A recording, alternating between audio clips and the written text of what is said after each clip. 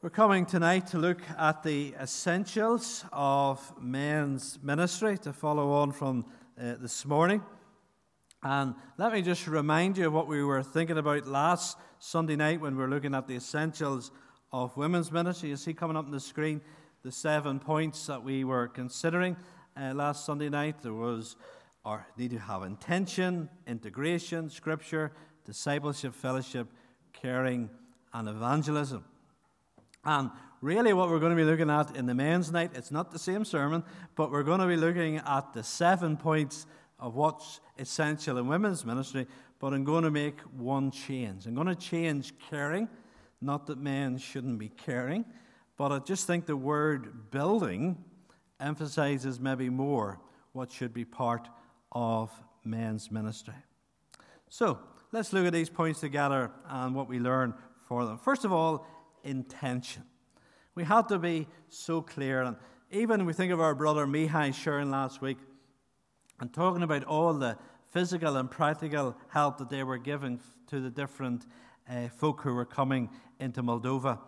He emphasizes we are a church of Jesus Christ, and therefore the most important thing that we do is to share the gospel of Jesus Christ. And when it comes to men's ministry, we have to realize that the most important thing that we can ever do, and the most important thing for any man, is come to know the gospel of Jesus Christ, to be born again. And we must have a desire to see them born again, to have a desire to see them integrated in the life of the church, and then to be discipled, to grow into holiness and godliness. There's a wee verse in Colossians 1:28 where Paul talks about what he was seeking to do with the church in Colossae. I remember years ago using this just as a wee guide when I was a youth fellowship leader, and it was that we would present everyone mature in Christ, or present everyone complete in Christ. And that's our goal, that people will be saved, but that people will grow and develop and be mature in Christ, complete in Christ, ready for the return of Jesus. And when this happens to men, that men become born again and grow and become complete in Christ, it makes such a difference for society, for families, and for the church. And what society, what families, what the church needs are godly men. More than anything else, that's what we need in these days. Kenny Luck, who is a pastor in America, he says this: there's no move of God without men of God. God moves through his people, his men and his women. But at the forefront of revival, at the forefront of great works of God, it's men of God who are sold out to the Lord. David Murrow, in that book I mentioned this morning, Why Men Hate Going to Church, says this: churches that drew a majority of men were 3 times more likely to be growing than those that were majority female. That is just a statistic. It's just a factor. The churches where the majority are men who are involved, they will grow and develop. They will advance. Now, in regards achieving the purpose of a vibrant men's ministry, this is something that can take time. And when we seek to bring change and develop things, we can't expect things to change just overnight. And Richard Foster said this in regards ministry and men's ministry. He says, our tendency is to overestimate what we can accomplish in 1 year, but underestimate what we can accomplish in 10. And really, when it comes to intention, what we're looking for is not a short, sharp fix. We're looking for something that will be sustained over many years, something that will help reach men and develop men in Christ over many years. And as we wait for progress, we must never lose sight of our intention.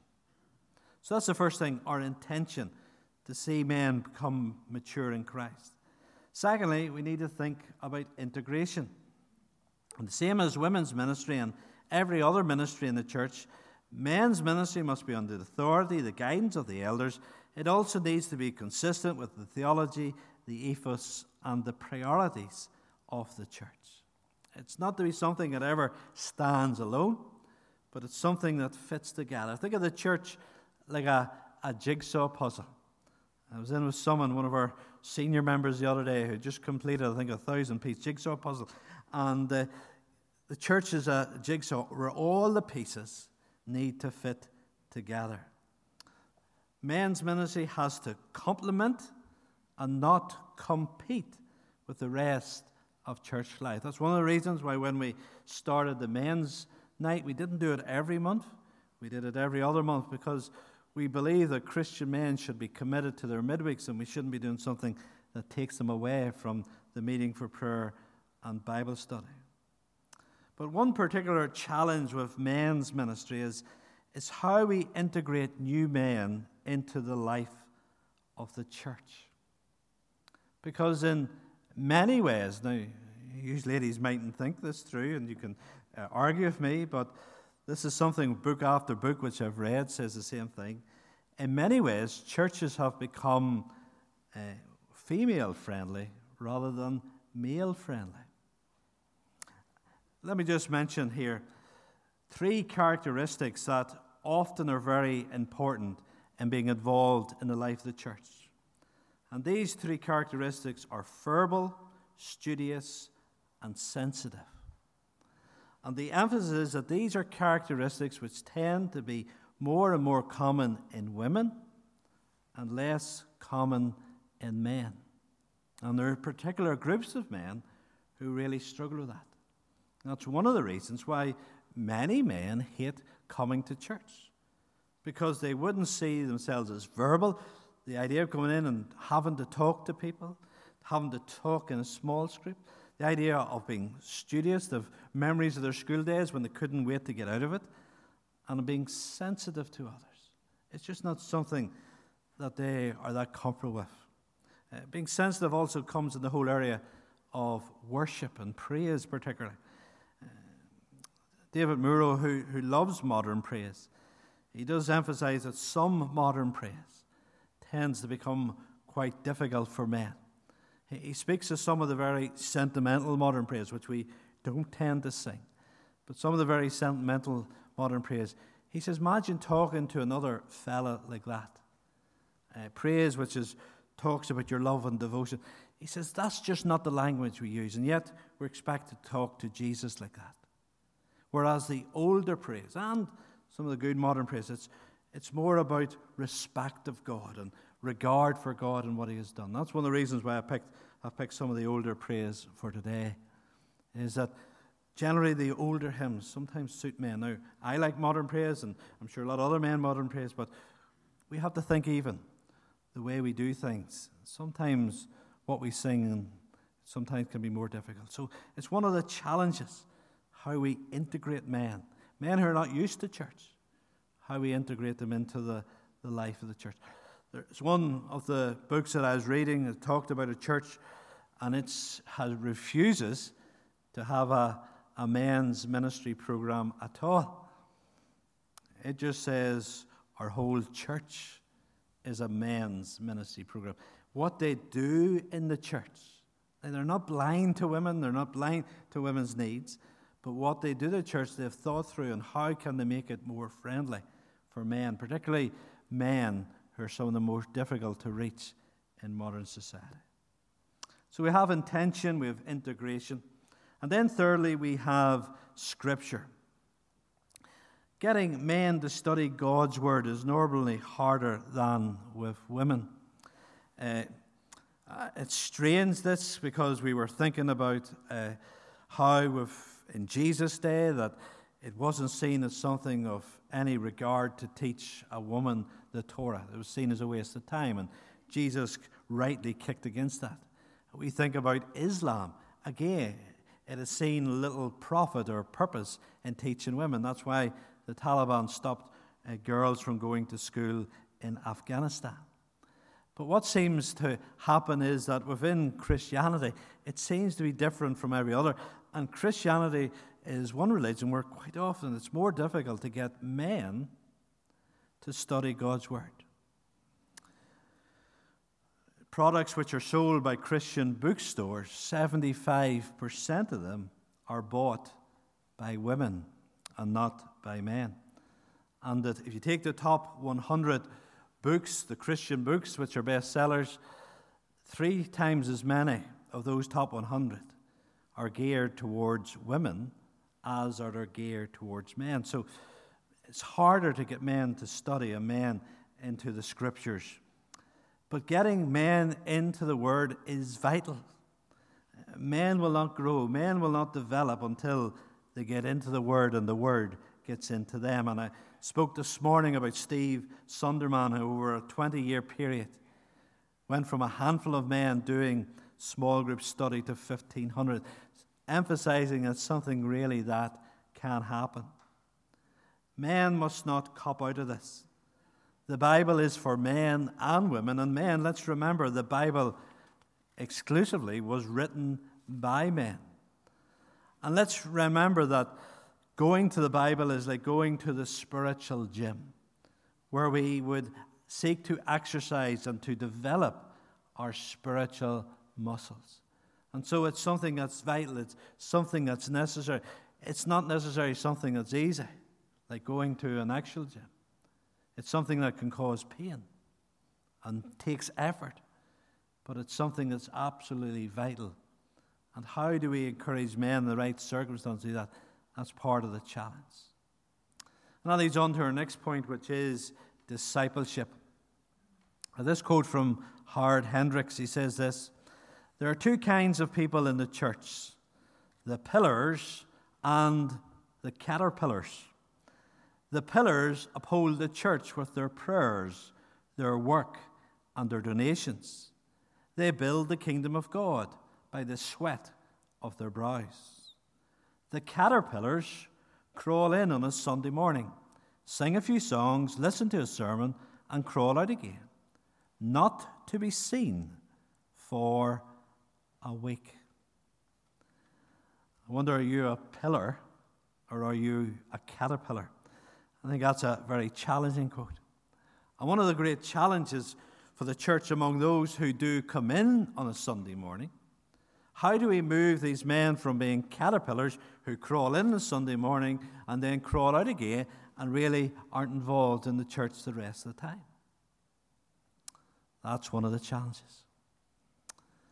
Well, let me just say about Jesus, and there are 3 things about Jesus and his discipleship. We think of Jesus, how he called around him 12 young men. Men's men. Men who were used to physical labor, most of them. And there are 3 things about his discipleship. First of all, it took time. Jesus was full-time with these men over 3 years. So it's something that's not going to happen just overnight. And so we need to be prepared. If we're going to see men to grow and develop, we need to be prepared to put time into doing this and see this as one of the priorities of our time as a church. Secondly, it takes sacrifice. Jesus told his disciples to give up so much. They all gave up their jobs in their situations. And to be really committed to seeing men being discipled, we have to give up maybe some of the other things that we would like to be involved in. And if they're going to be involved, they need to give up some things as well. There's going to be a sacrifice. There's going to be a cost to this. So there's time, there's sacrifice, and thirdly, there is commitment for this to persevere. You think of those who followed Jesus. We think of the 12 disciples, but there are many others who followed Jesus who fell away. We think of the opposition that Jesus experienced, and the disciples would not have been immune to that. They would have been aware of the criticism which were constantly being fired their way as those who followed Jesus. So it needed commitment to persevere. Time, sacrifice, commitment. And if we're going to be involved in this, if we're going to see men growing and develop, we have to put in the time, the sacrifice, and the commitment. Let's think about fellowship. Steve Sunderman, in his book, he says, the average male over 30 can't name one close friend. I would say, normally speaking, women have more friends than men. But the average male over 30 can't name one close friend. Now, close friends, I would say, are more important for women than for men, but they are important for men as well. And in living for Jesus Christ, you need close Christian friends. And the problem is, men come in, come out. Relationships are not developed, friendships are not grown, and often men are very isolated. Men drawing alongside other men is so important because men tend to follow men rather than ideas. If you want to get men motivated, they need to be motivated by other men, and they will follow men quicker than they will follow ideas. I think it's Steve Sunderman has said that the ministry that they do in their church, it's very much among men, is based on Proverbs 27:17, which says, "As iron sharpens iron, so man sharpens another." And we come together to sharpen each other, to encourage each other, to really help each other to go on with Christ, to challenge each other about how we're living for the Lord so we can persevere. Now remember what was said last Sunday night about fellowship. Fellowship is not just about having a wee chat, and if I have a wee chat over the football, that is not fellowship. Fellowship is about partnership in what we have in common in Jesus Christ. It's something that has to be deep. Yes, as wee chats are involved, but it's something that has to be deep. It's at the heart of it, there has to be prayer. There has to be the study of God's Word. And this fellowship has to go from prayer and the study of God's Word. It then has to go into service. One church I was reading about, and they would get their new folk into a small group, and they would spend several years in this small group, and primarily in this small group they're learning about being a Christian and living as a Christian, and then the small group turns into an action group.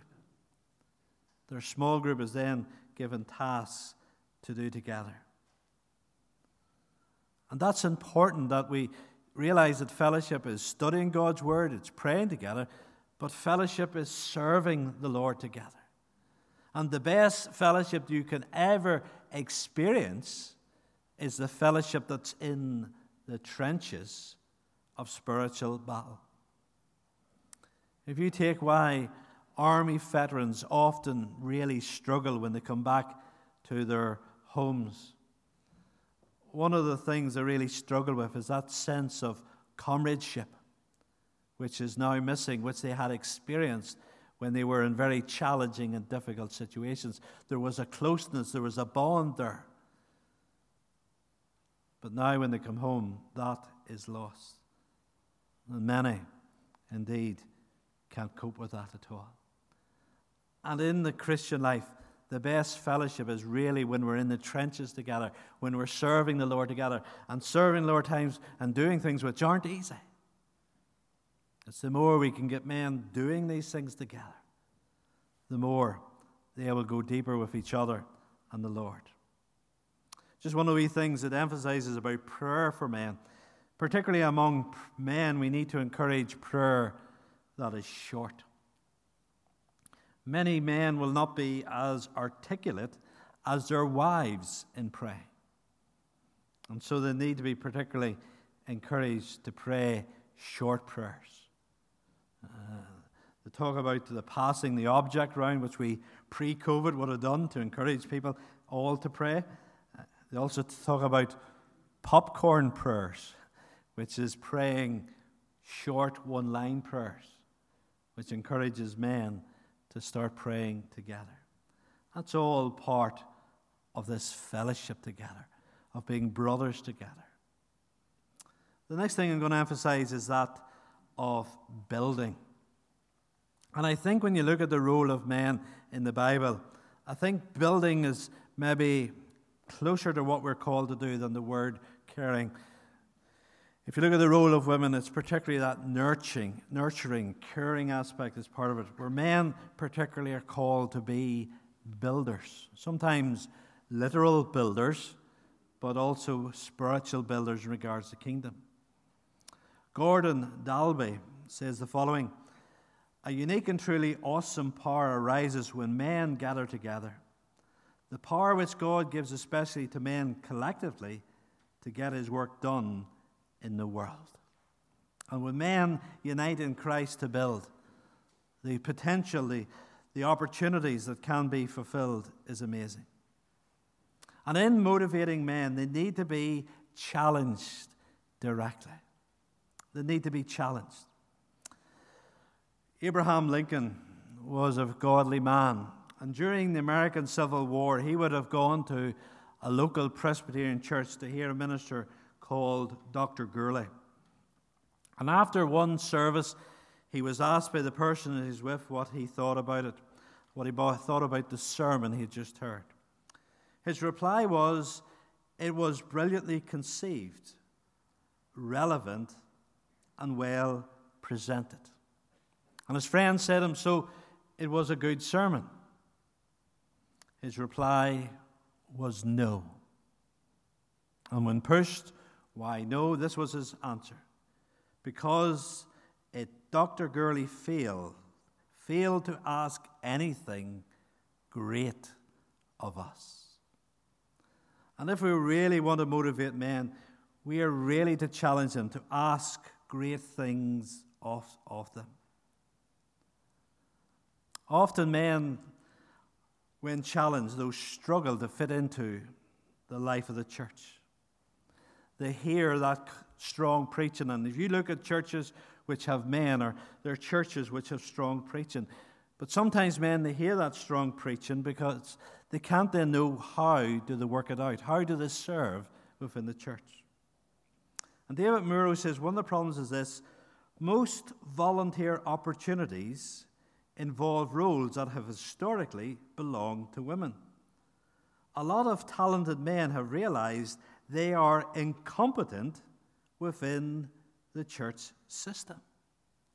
So he says there are men who are out in the world who have tremendous gifts and ability, who are very competent men and can do so much, but so often within the church system, when a lot of things are to do with dealing with children and young people and teaching and verbal skills, a lot of men just think, well, how do I then fit into this system?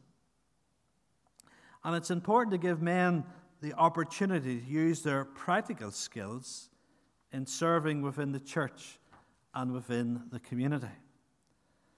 Practical work, as I've said, it also helps fellowship. And one of the reasons it helps fellowship is that experts have said is that women enjoy fellowship face to face, where men particularly enjoy fellowship side by side. If I announced that on Saturday morning we were going to have a coffee morning in the church hall, who do you think would come more, men or women? The thought of coming and sitting around a circle and drinking coffee and facing each other, that tends to suit most women more than it suits most men. Where men prefer to be doing things together, and doing things together is often where their fellowship develops. I was hearing about one church in America which has a chainsaw team. It has a team of men when it's an area which suffers from twisters, typhoons, and things like that. And so it has a group of men that when it happens in the community, they're part of the church. They go out with their chainsaws to help clear the trees that have been cut down. They got chainsaw, very manly stuff. And we need to have roles and opportunities for men to do things like that.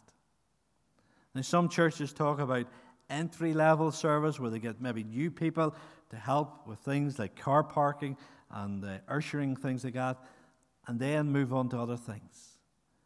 But this is a challenge for us. How can we get men to be builders? How can we build things within the church, within our community, and further afield? And one of the things you discover so often is that when you get men, and even get non-Christian men involved,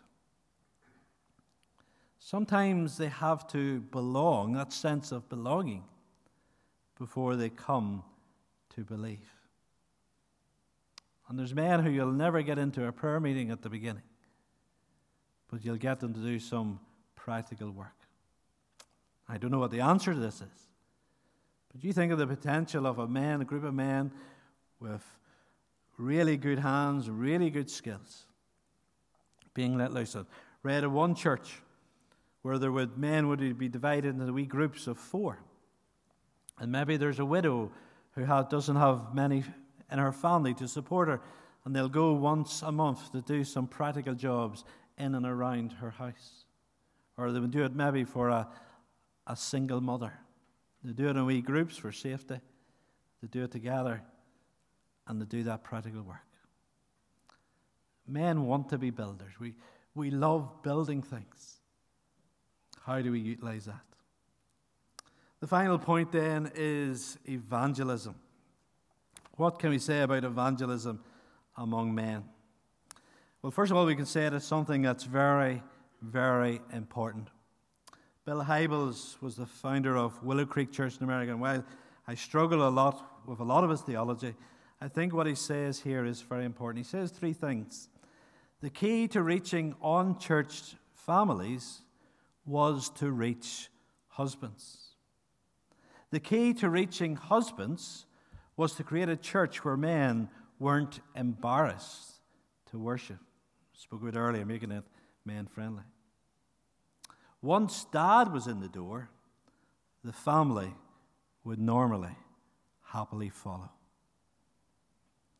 So that's why getting men is so important. Statistics say if you get a man, 90% of the time you'll get the family. The statistics for women is about half of that. So it's so important. David Murrow says this, though: Islam is the world's fastest growing religion. And not coincidentally, it's also widely popular with men. Why, in the 21st century, for many men, something like Islam is more appealing than Christianity? Surely Christianity as a truth should be more appealing. Well, let me try and figure that out in some sense. We're going to see a wee table come up here, okay? I hope you can read that table. There are 2 lists of characteristics in the table, 2 sets of them, right? That shouldn't be set A, it should be set A. Set A and set B.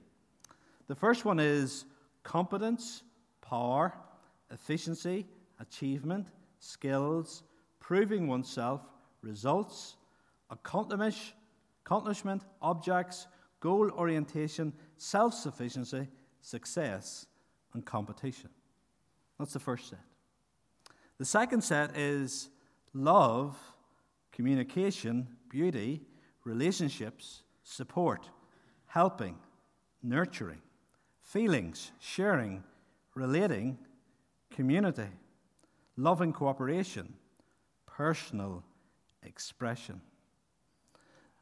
Now, those 2 lists of characteristics, if you were to choose one which pointed to Jesus, what would you choose? Set A or set B? The vast majority of time, people will choose set B. Let me tell you where those 2 lists come from. They come from John Gray's book, Men Are From Mars and Women Are From Venus. And set A are those characteristics particularly associated with men. Set B are those characteristics particularly associated with women in his book. And yet normally when people are asked which of those would point most to Jesus, they will point to set B. And one of the problems is the way we present Jesus can be more feminine than masculine. And we need to get it right. And if we present Jesus in a feminine way with qualities that are particularly noticeable among women, there are certain groups of men that we will fail to reach when we present Jesus that way. It is said that the three hardest group of men to reach, you'll see on the screen, are the high-achieving in business, young single men, and highly masculine men, the muscle men. We'll struggle ever to reach people like that if Jesus is presented in a soft way. Now, in the gospel, Jesus is pictured in two ways. Jesus is pictured as the lamb, who is gentle and tender, but he's also pictured as the lion, who is strong and victorious. And someone has said we should do a challenge. If you get a gospel, either printed out or buy yourself a cheap gospel, go through it with two highlighters and use a pink one and a light blue one, and highlight in light pink when Jesus is pictured as a lamb, and light blue when Jesus is pictured as a lion. And what you will find is, if you go through the Gospels, Jesus is pictured as a lion, that strong character, far more than he's ever pictured as the lamb. Yet so often the way we present Jesus is in this gentle, soft way, which appeals more to women than it does to men. David Murrow says, by creating and worshipping a half Jesus, Christians have unwittingly made the gospel less compelling to my half of the human race. You think of Jesus when he confronted the different religious groups. He was no lamb. He was a lion. You think of Jesus when he challenged his disciples. He was no lamb. He was a lion. You think of Jesus when he cleared the temple. No lamb. The lion. You think of Jesus and how he responded to Pilate. You will have no authority except that was given from above. No lamb. The lion. Yes, he is the Lamb of God who takes away the sin of the world. Yes, he allowed himself to go and to suffer and to be put to death on the cross. And praise God he did. But he's also the Lion of Judah. And so, if we are presenting the gospel to men, if we're presenting the gospel to boys, we need to make sure that we are not presenting Jesus, who's only a half Jesus. Yes, we don't rule out the lamb. Yes, we don't rule out the compassionate, the tender, the loving Jesus that he is. But we have to include the Jesus who is the King of Kings, the Lord of Lords. The Jesus who calls people to follow him, to leave things, to let go of things. The Jesus who challenges our sin and calls for repentance. One of the things about this is that this is a message, particularly for those groups of men we find hard to reach, this is a message that they will be more likely to respond to. In 1913, Ernest Shackleton, the Antarctic explorer, put this advert in the paper. He says, "Men wanted for hazardous journey, small wages, bitter cold, long months of complete darkness, constant danger, safe return doubtful, honor and recognition in case of success." Now, he had 26 places on his team. With an advert like that, how many applications did you think he had? Over 5,000. Why? Because men like a challenge. And the way we present the gospel, the way we present Christ, will have more impact among men when we present it as the challenge that it is. So, We've seen basically the same 7 points: intention, integration, Scripture, discipleship, fellowship, building, and evangelism. And just say for the men, not this Wednesday, but the following Wednesday, we will, God willing, meet and chat through just where we go with this and from this in men's ministry. Let's pray together. Father, thank you for your word. Thank you just for your truth tonight, what we've been learning, Father, about ministry among men. And Father, just help us to learn, Father, to present Christ as he truly is. To present him, yes, as the Lamb of God who willingly goes to be sacrificed, but to present him also as the Lion of Judah, who challenges sin, who defeats sin, and who commands his people to follow.